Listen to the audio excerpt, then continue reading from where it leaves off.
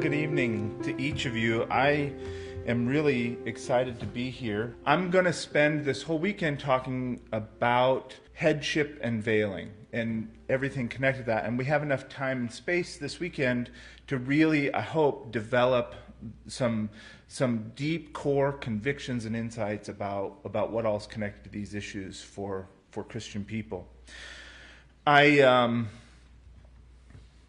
That's pretty heavy stuff. It can be.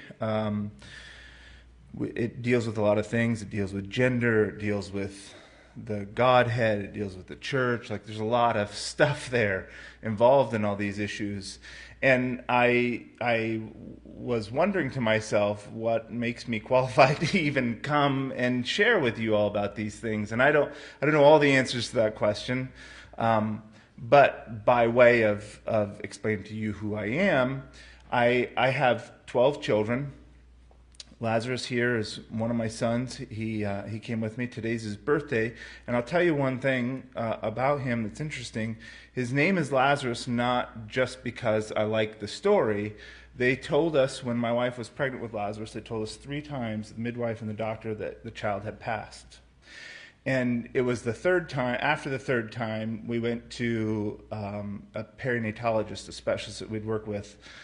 People think if you have 12 children that your pregnancies must be very easy and things go very smoothly, and they do not for us. We've had my wife has spent a lot of time in the hospital bearing her children. And we went to a perinatologist after the third time. They told us that we had lost the child, and he just wanted to check my wife's womb with an ultrasound and see what was going on and what had happened. When I walked in the door, he was a man that had helped us with several of our children. He was crying, and he hugged me, and he said, "I'm so sorry for everything that's been happening."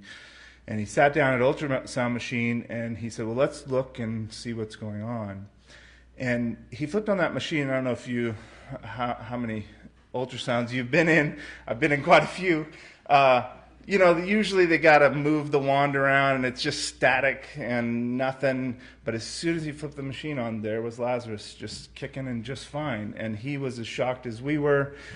And when he walked outside of the room, I told my wife, I said, if this is a boy, we never find out till they're born. But I said, if this is a boy, we're going to name him Lazarus. So that was just over 15 years ago, and he's with me today. I don't come from an Anabaptist community, at least not in any of the real technical sense of those things. My grandfather was a Baptist preacher. My family's Italian immigrants from Detroit. I'm the second generation born in America. And so I've come into this way of being in the kingdom not through birth, through study, through conviction, through God leading me. And, there's pluses and minuses. There's ups and downs to the different journeys that we come through. There's different assets and liabilities that we have in how God finds us and leads us. And so that's a part of who I am and where I'm coming from.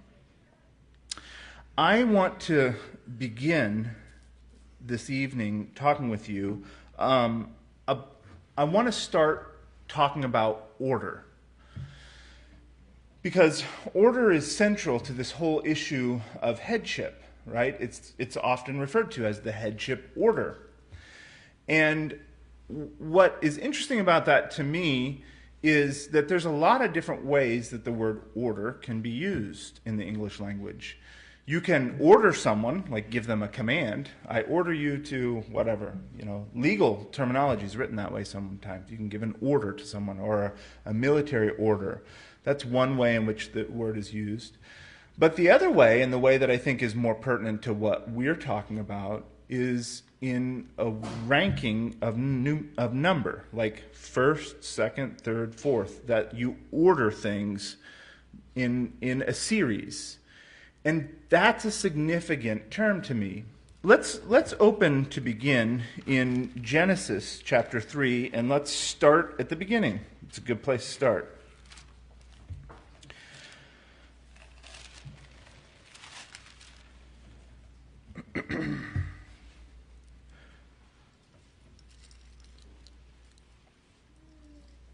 Genesis chapter 3.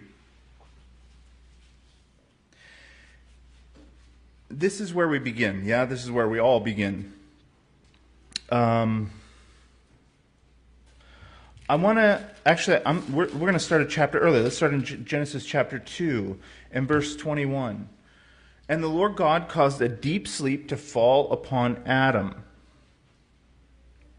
And he slept. And he took one of his ribs and closed up the flesh instead thereof.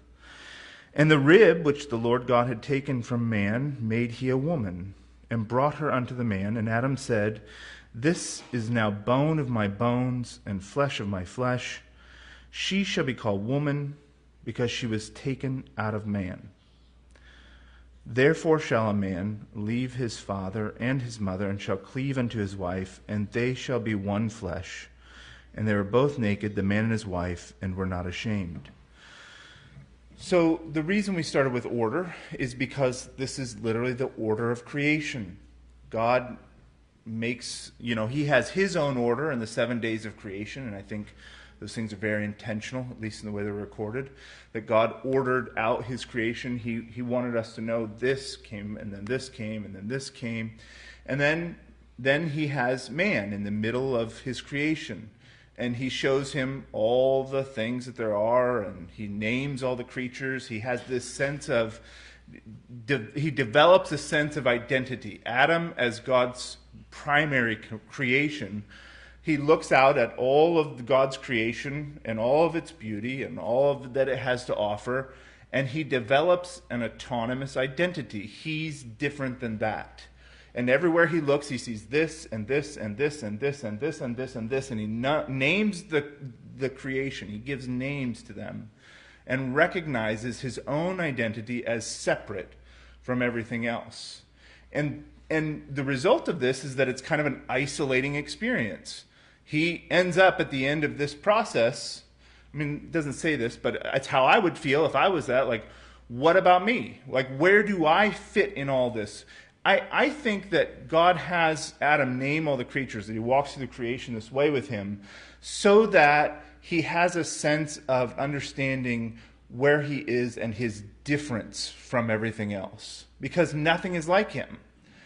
The birds, the fish, the creeping things, all those creatures, he's not like any of them. And we still today recognize the difference between man and animal. There's some differentiation between us and them. And that's even hard to quantify. It's hard to know what that is. Because, if you love a dog, you can see it gets sad at night or it gets happy when you come home. It's not that the creature doesn't have some kind of emotional state. They used to say that the difference between man and animal was that men use tools. Well, now we know that chimpanzees will use tools and other creatures will use tools. Dolphins will use tools. And we know that some creatures are very smart and trainable and intelligent. Some communication was another thing that used to theorize that was the difference between man and animal. Now we know there's all kinds of complicated communication networks, especially among high-order primates, and whales have deep and vast communication networks. So that's not it. What is it about us that's different than the animals? And this is what Adam is experiencing. And at the end of that time, at the end of all that, he sits alone. And in that state of sitting alone, God causes a deep sleep to fall on him, and he creates woman for him. And this is the order. God, creation, man, woman. And it's in the name, woman, from him. And the reason all of this matters is not just because this is the origin of all things. As we look coming up, and we'll see where we get to by the end of tonight, but as we look this weekend, what we'll see is that this story and these themes are pivotal to how Paul builds a case for how the church should interact with these concepts about order and men and women and where we fit in relation to each other. He uses this order a lot in his rationale. It's why he says the things he says. He appeals to it over and again. And so we want to familiarize ourselves here at the beginning. So Adam has an order of priority. Eve, when we look at order, the next order that comes up is that Eve is the first to eat of the fruit.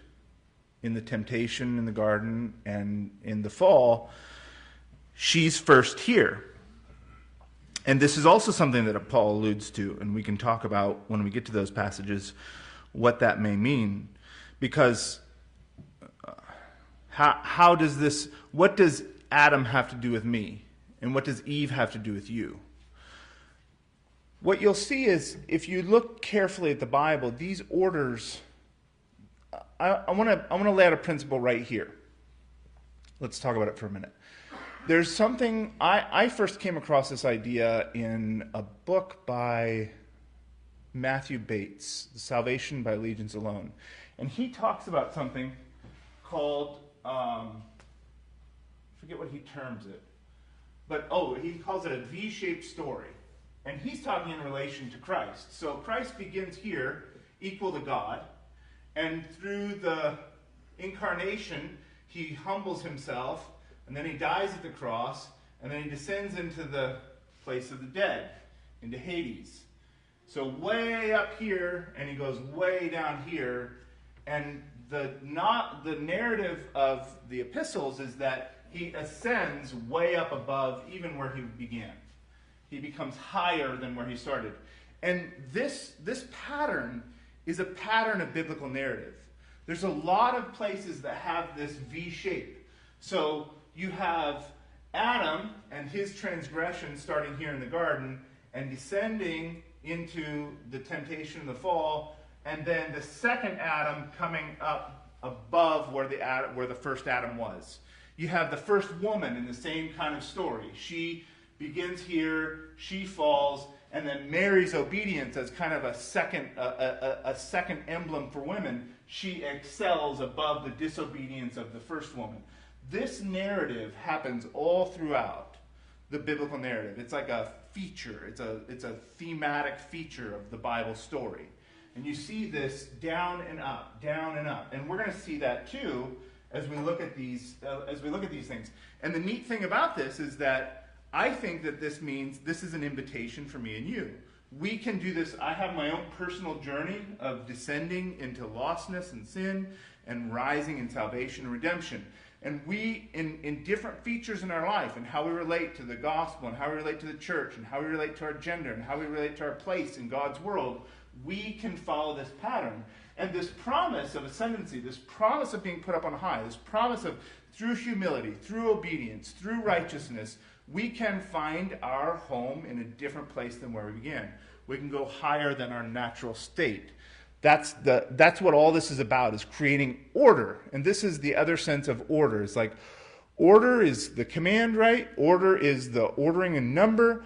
And order is like everything's in order. Like when you're having company over to your house, you want the house in order, right? You don't want it messy. You don't want all the stuff out. You don't want the children's beds unmade. You don't want stuff on your counters. You want everything in order.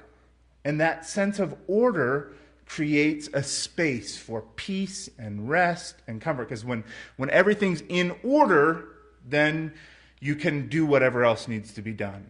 And that's why I think, as a taste of what's to come, that's why I think these things really matter in the church, that we're in order so that we can do the things that we're here. My house isn't made to just be cleaned.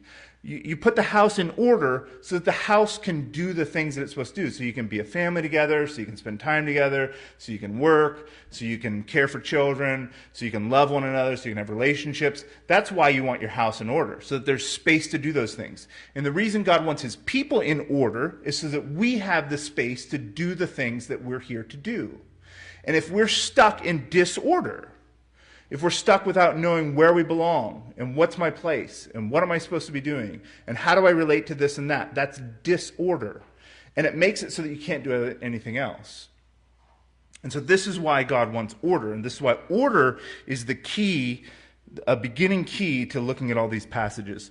So Eve is the first in order. This is her low spot, right? When she is the first to partake of the forbidden fruit. And in the curse that proceeds from that, he says several different things. In the next chapter, Let's go ahead and read the full passage here. We'll start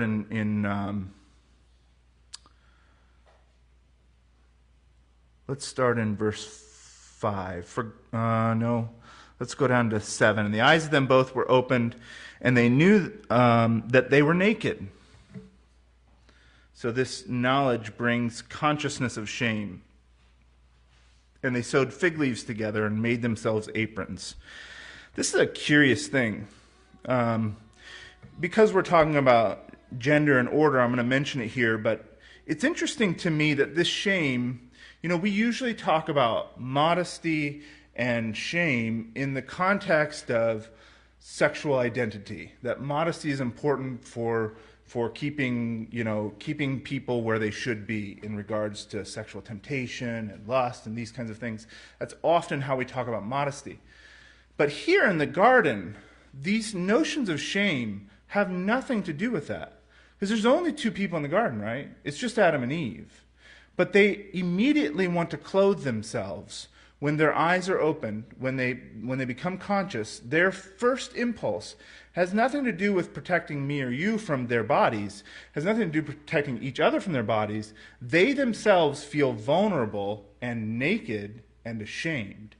And they want to hide from that. They want to get away from that. And it's so visceral that they literally want to clothe themselves, to create some distance. They don't want to just be out in the world. They need some kind of something to hide behind because God's coming.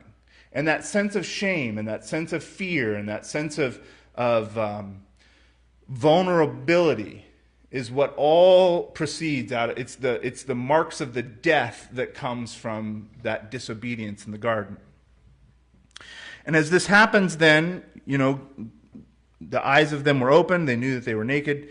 They make themselves aprons, and they heard the voice of the Lord God walking in the garden in the cool of the day. And Adam and his wife hid themselves from the presence of the Lord. It's so naive. How do you hide yourself from the presence of the Lord? Amongst the trees of the garden of all things.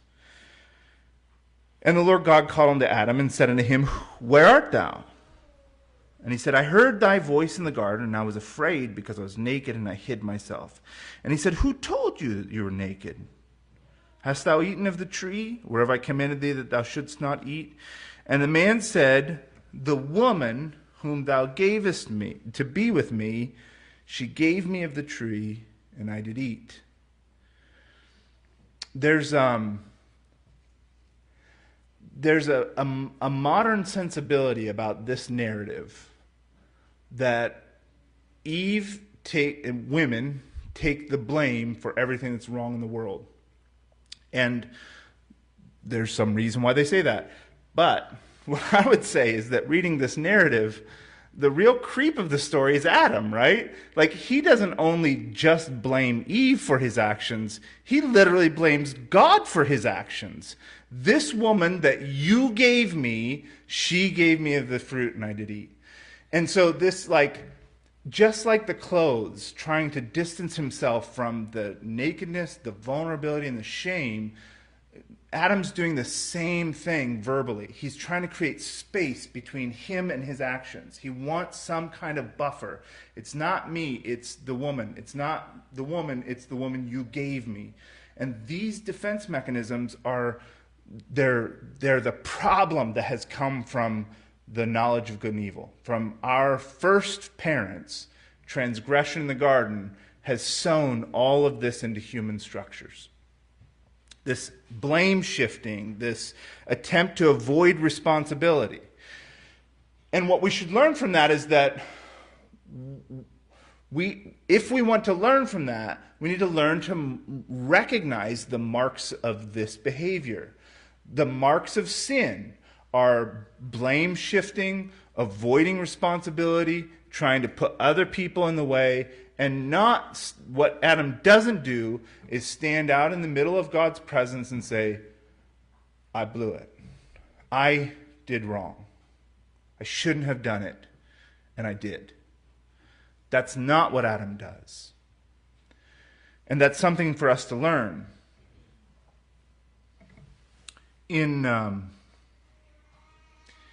a famous story. Milton wrote Paradise Lost, and in Paradise Lost, which is a narrative about this scene, it's fictionalized, but it's very beautifully done.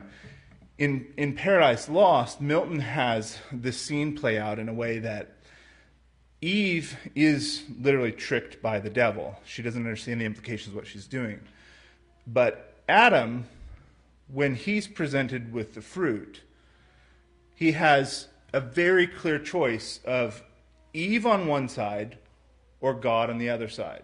See, Adam, according to Milton, and I think this is probably something close to the truth, Adam isn't deceived. Adam makes a willful, conscious choice. He doesn't get tricked. He's not, there's nothing hiding his decision-making process. There's no trickery going on. Adam has a clear decision in front of him. Adam knows the separation that comes from this event.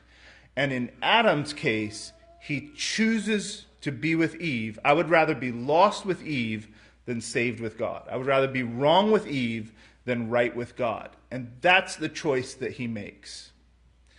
And that's why the terminology around the fall has Eve being deceived and Adam choosing. And what I think is interesting about that is that the immediate response to Adam making that choice is that he becomes bitter at her and at God. Like making choices that way that you know are wrong for some other purpose. It's an evaluation, right? Adam weighs in this garden moment, he weighs how much he values God and how much he values Eve. And Eve wins. And this becomes a huge problem. This is like the fall of humanity, right? I don't know what would happen if he had chosen not to. We don't have any access to that. But we do know that Adam makes a choice in a different way than Eve does because nobody's tricking him. And the implications of this action as the curse is given out from God are as follows. He said, and the Lord God said in verse 13 unto the woman, what is this that thou hast done? And the woman said, the serpent beguiled me, and I did eat. And the Lord God said unto the serpent, he curses the serpent. And then in verse 15, there's the connection between the serpent and the seed of the woman. I'll put enmity between thee and the woman, and between thy seed and her seed, and it shall bruise thy head, and thou shalt bruise his heel. Unto the woman he said, I will greatly multiply thy sorrow and thy conception. In sorrow thou shalt bring forth children, and thy desire shall be to thy husband, and he shall rule over thee. And unto Adam he said, because thou hast hearkened unto the voice of thy wife, and hast eaten of the tree of which I commanded thee, saying, thou shalt not eat of it, cursed is the ground for thy sake. In sorrow shalt thou eat of it all the days of thy life. Thorns also and thistles shall it bring forth to thee, and thou shalt eat the herb of the field. In the sweat of thy face shalt thou eat thy bread, till thou return to the ground, for out of it wast thou taken, for dust thou art, and unto dust thou shalt return.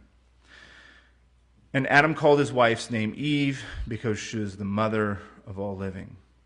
And so the curse becomes the prototype for humanity. Eve walks in these things. She becomes the life bearer, but it's sorrowful. There's pain associated with it. It's the best and the worst. She becomes the mother of all living, but it has to come through pain and toil. Adam becomes the provider, but it comes through pain and toil. And this become the dimensions of the genders and how they interact in a fallen world. Is through these archetypes, these basic categories.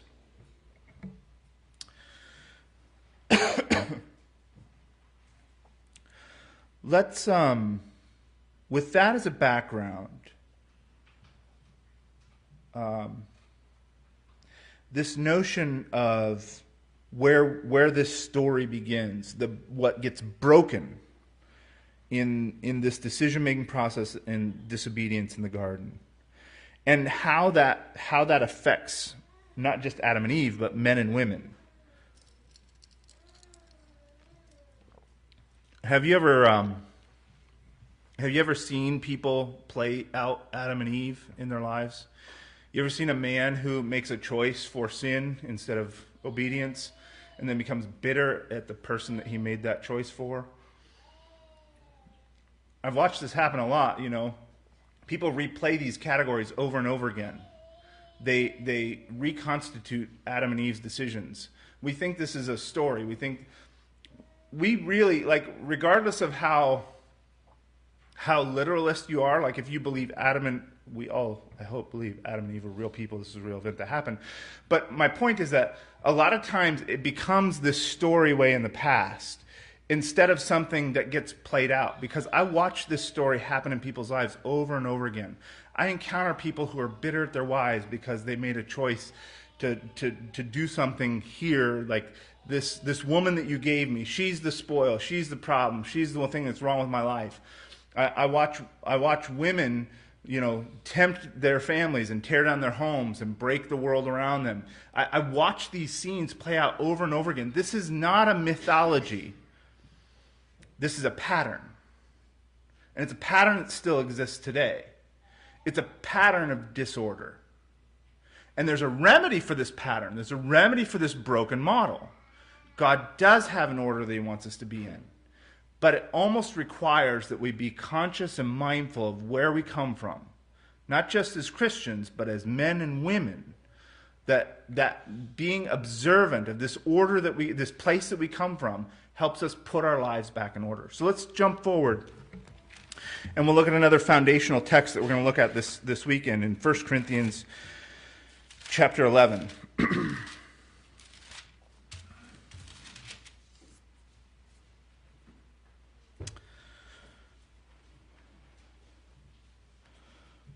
For the sake of context, I think that because we'll talk about it more, we'll just read these 16 verses. So stay with me. I know this is a lot of text to read tonight, but it'll be worth it. He says in verse 1, "Be followers of me, even as I am also of Christ. Now I praise you, brethren, that you remember me in all things and keep the ordinances as I delivered them to you. But I would have you know," put your finger here as we read through and keep it here. "But I would have you know that the head of every man is Christ, and the head of the woman is the man, and the head of Christ is God." That's going to be our central verse for tonight. "Every man praying or prophesying, having his head covered, dishonors his head. But every woman that prayeth or prophesies with her head uncovered dishonors her head. For that is even all one as if she were shaven. For if the woman be not covered, let her also be shorn. But if it be a shame for a woman to be shorn or shaven, let her be covered. For a man indeed ought not to cover his head, forasmuch as he is the image and glory of God, but the woman is the glory of the man." And here's our creation narrative. "For the man is not of the woman, but the woman of the man. Neither was the man created for the woman, but the woman for the man. For this cause, because of that order, ought the woman to have power on her head because of the angels.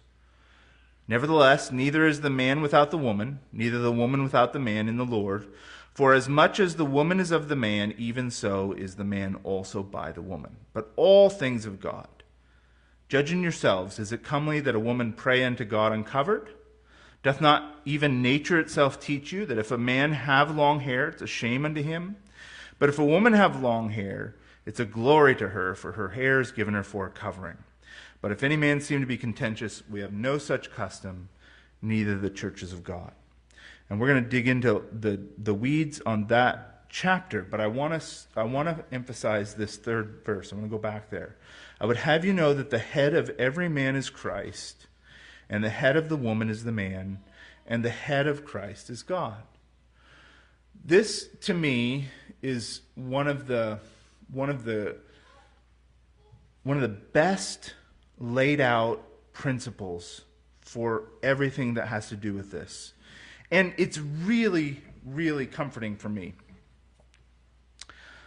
I have a real fear about women being pushed down and suppressed and told to be quiet from these texts. I have a real fear that there have been times and places, and there are places now, where women are not held up in a place of order because of these things, but they're pushed down and browbeaten because of these things. And I think that's horrible. I hate that. I have a bunch of daughters. And I love my daughters. I love my wife. They're beautiful people, and they have so much value and so much beauty and so much wonderful things, and I want so many wonderful things for them. The idea of someone using God's word and God's principles to just browbeat and suppress them and tell them to shut up and be quiet, and the world's not about you, it's about men, that happens, and it has happened, and it's terrible. But that's not what God is doing here.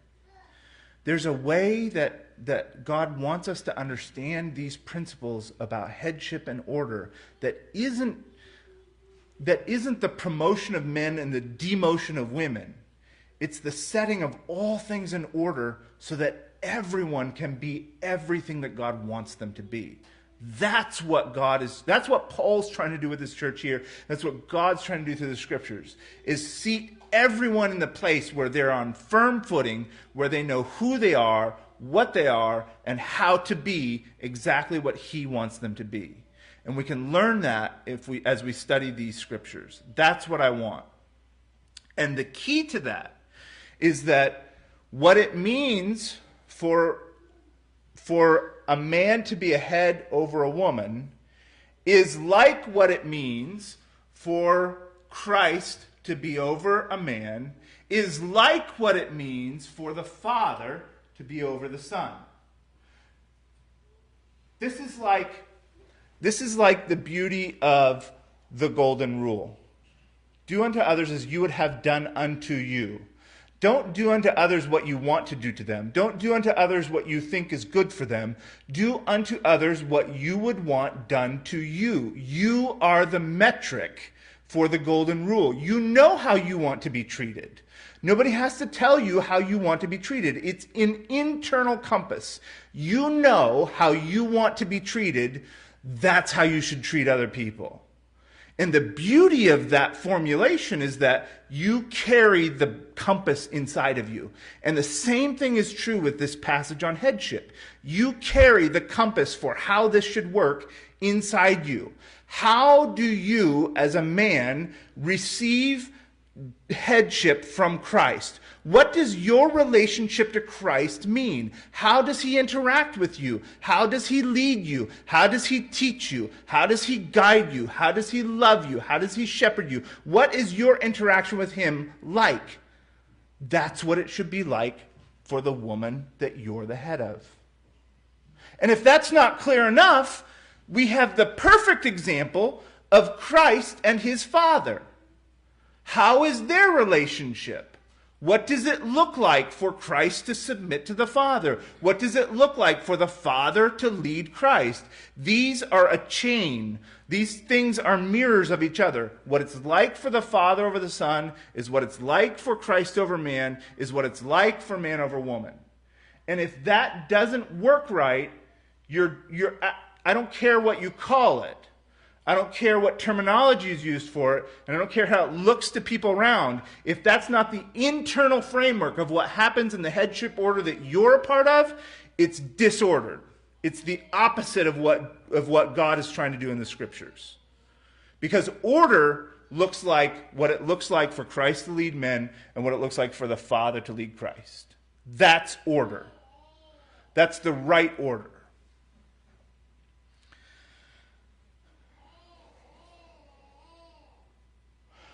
So how is it with you?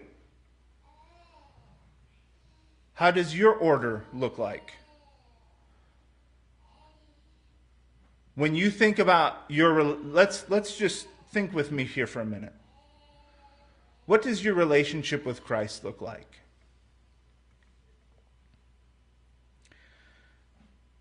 I was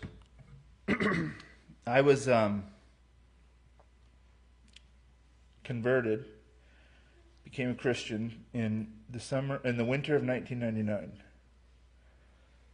I was married in the summer, and I became a Christian in the winter. And since then, in 23 years, there are some things that have never happened to me. I have never, in my Christian life, felt browbeat or intimidated or compelled or forced or bullied by Christ. It's never happened in the 23 years I've been a Christian. Not a single instance. I've never been afraid of Christ. I've never been worried he's going to mistreat me. I've never had him spiritually scream at me or whip me or get into a fury. I've never felt panicked. I've never felt coerced. It's just, I have zero experiences with Christ that way. And so if a woman comes to me and she says, this is how my experience is. I feel intimidated, I feel bullied, I feel suppressed, I say that's not God's order. That's not what this is talking about. That's literally the opposite of what this is talking about. Force has never been an option in how I interact with Christ. And can you imagine what a blasphemy it would be to suppose that the Father was somehow coercing or forcing Christ to do the thing? I mean, there's so much terminology in the Gospels about Jesus' willingness to go to such radical extremes to please his Father. That all gets flipped on its head if you introduced even a drop of coercion or force or intimidation. It becomes the opposite of what it was. That's mutually exclusive with what this relationship is supposed to look like. There's zero room for it. I'll tell you how my relationship with Christ has been, and I'm willing to assume that it's how your experience is. Christ has always been willing to lead me. He's never left me alone. Even when I fail over and over again, he is always there, always ready to help, always ready to hear, always ready to love, always ready to accept, always ready to forgive. In my interactions with Christ, I always feel built up. Even in the hard things that I've had to deal with him, even in conviction of my sin, even in my failures, I feel like he's there with me. I feel like he's there to hold me and help me and lead me along. And it's not like he's pulling me or dragging me. He's there with me, beside me, helping me.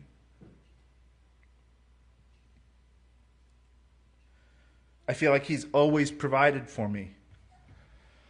I've never been left wondering if there's supply for my salvation or my grace. I've never felt abandoned. I've never felt alone. I've never doubted his meekness, which is power under control.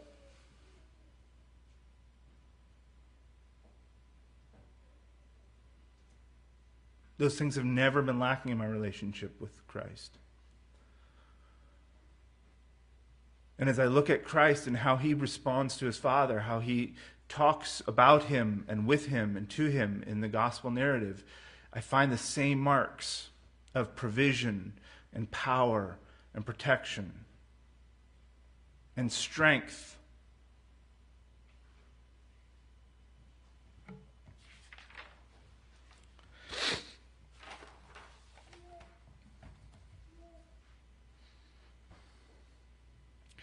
Here's a key insight I feel like from all this that pertains to us. In my relationships with Christ, in my relationship with Christ, and what I see modeled with the Father and the Son, I have never been left to feel like I'm the one carrying the weight.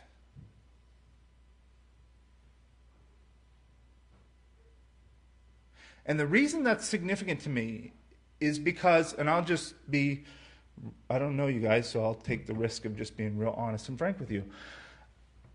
I would say 70% of the problems in my home and my marriage have been when my wife feels like she's left alone to bear it by herself.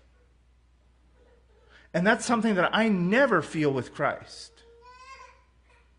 In the Garden of Gethsemane, the lowest point that we can point to in the life of Christ, as low as it goes, I don't know how to compare it with his actual death on the cross, but the Garden of the Gethsemane looks like the climax point of the narrative. And in the worst place that Jesus goes to, in the Garden of Gethsemane, when his friends aren't with him, when he's all alone, when he knows what's coming, he weeps tears of blood. It's the lowest point of his whole humanity. And in that place, the Father sends angels themselves. He sends angels to comfort his Son. And I've never felt like it's my job to make it work.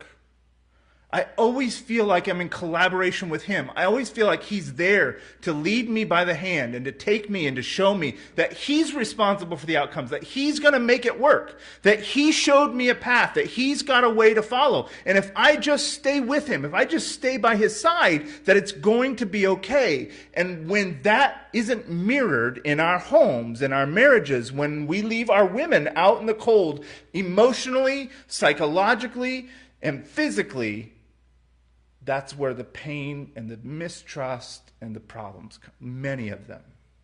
There's some other things too, but that's a big one. And now, after being married for a bunch of years, we have a language that we use in my marriage to talk about this. And my wife will say to me, I feel alone. I feel like I'm on my own. And it doesn't have anything to do with whether or not we're sitting in the same room.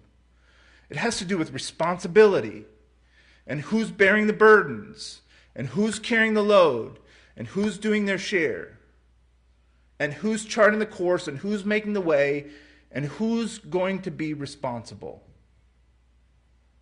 That's what headship is about. Headship is not about coming home at the end of the day and putting your feet up and having your slippers on and a nice supper made and happy children to sit around your feet. That's not headship. Headship is the hard work. Headship is the hard part. It's not the easy part, it's the hard part. Anybody can do the easy stuff.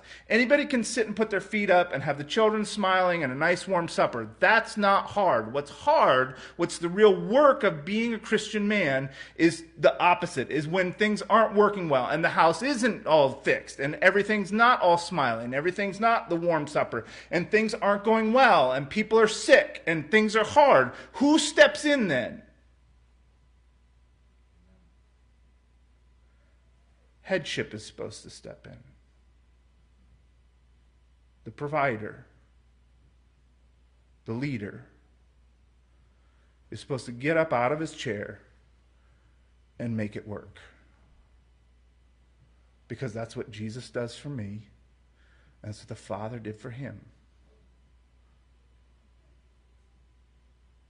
And if we want to lay claim and right to these texts, if we want to talk about women this way in the church, and I think we should, then it's our job to do our part. If I'm going to come out here and talk about headship and veiling, we're going to start by talking about men taking responsibility for their homes, and men being leaders, and men doing the hard work of being a head in their home. Because I think that's most of the problem why our order is out of order.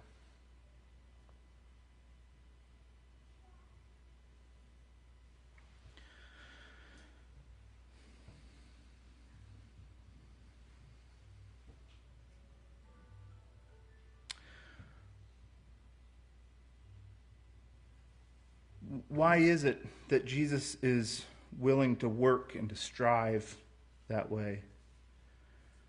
What fills him, like in that relationship, when we analyze our walk with Christ, what is it for him that motivates him and moves him? Well, fortunately, the scriptures tell us. For the joy that was set before him, he endured the cross, despising the shame.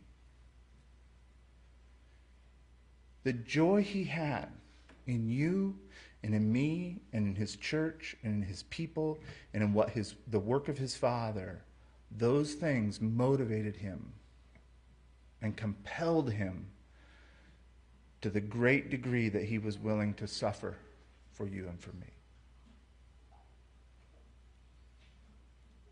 And if you're a father, or you want to be a father, if you're a husband or you want to be a husband, you need to cultivate that heart. The willingness to work, the willingness to endure, the willingness to bear, to be the one that picks up things when they don't work well and figure out the solution and make it work, not to put it on somebody else. Here's the opposite. First Adam, second Adam.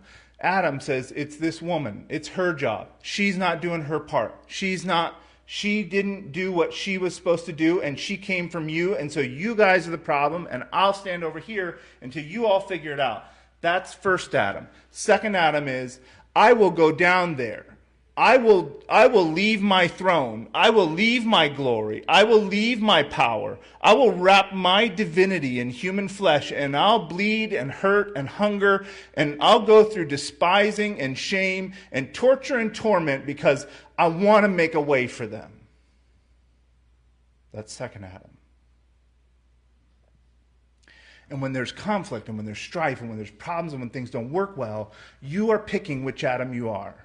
Which one's your model? Which one's your emblem? Which one's your moniker? Are you first Adam or are you second Adam? Are you looking for who to blame and how not to take responsibility? Or are you stepping in and saying, I'll find a way. I'll make it work. We will find the path to get through this. And I'll lead the way.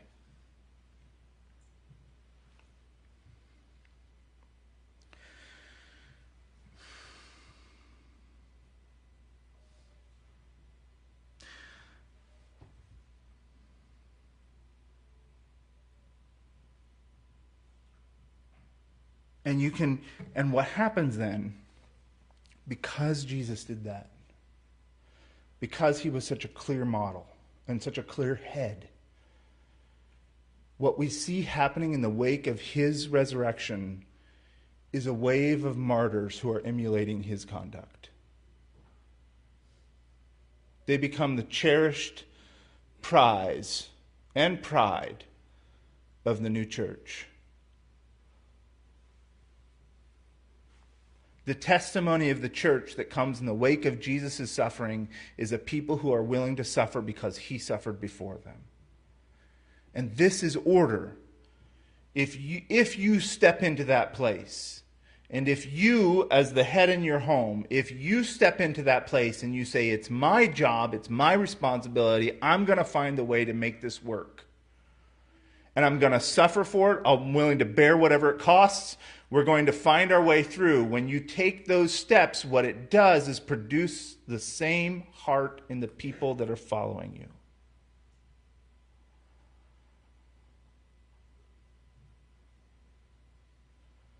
Because the church who watches Christ suffer says, that's worth following. I see how he means it. I see how he's willing to really do what he says. And if he's willing to go that far, I can at least follow behind him. And that's the substance of the church that spreads the gospel to the known world. And their suffering is the key to their power. Their crosses. Their emulation of their head. I want to be like him. I saw what he did, and he's with me. I'm going to go that way too.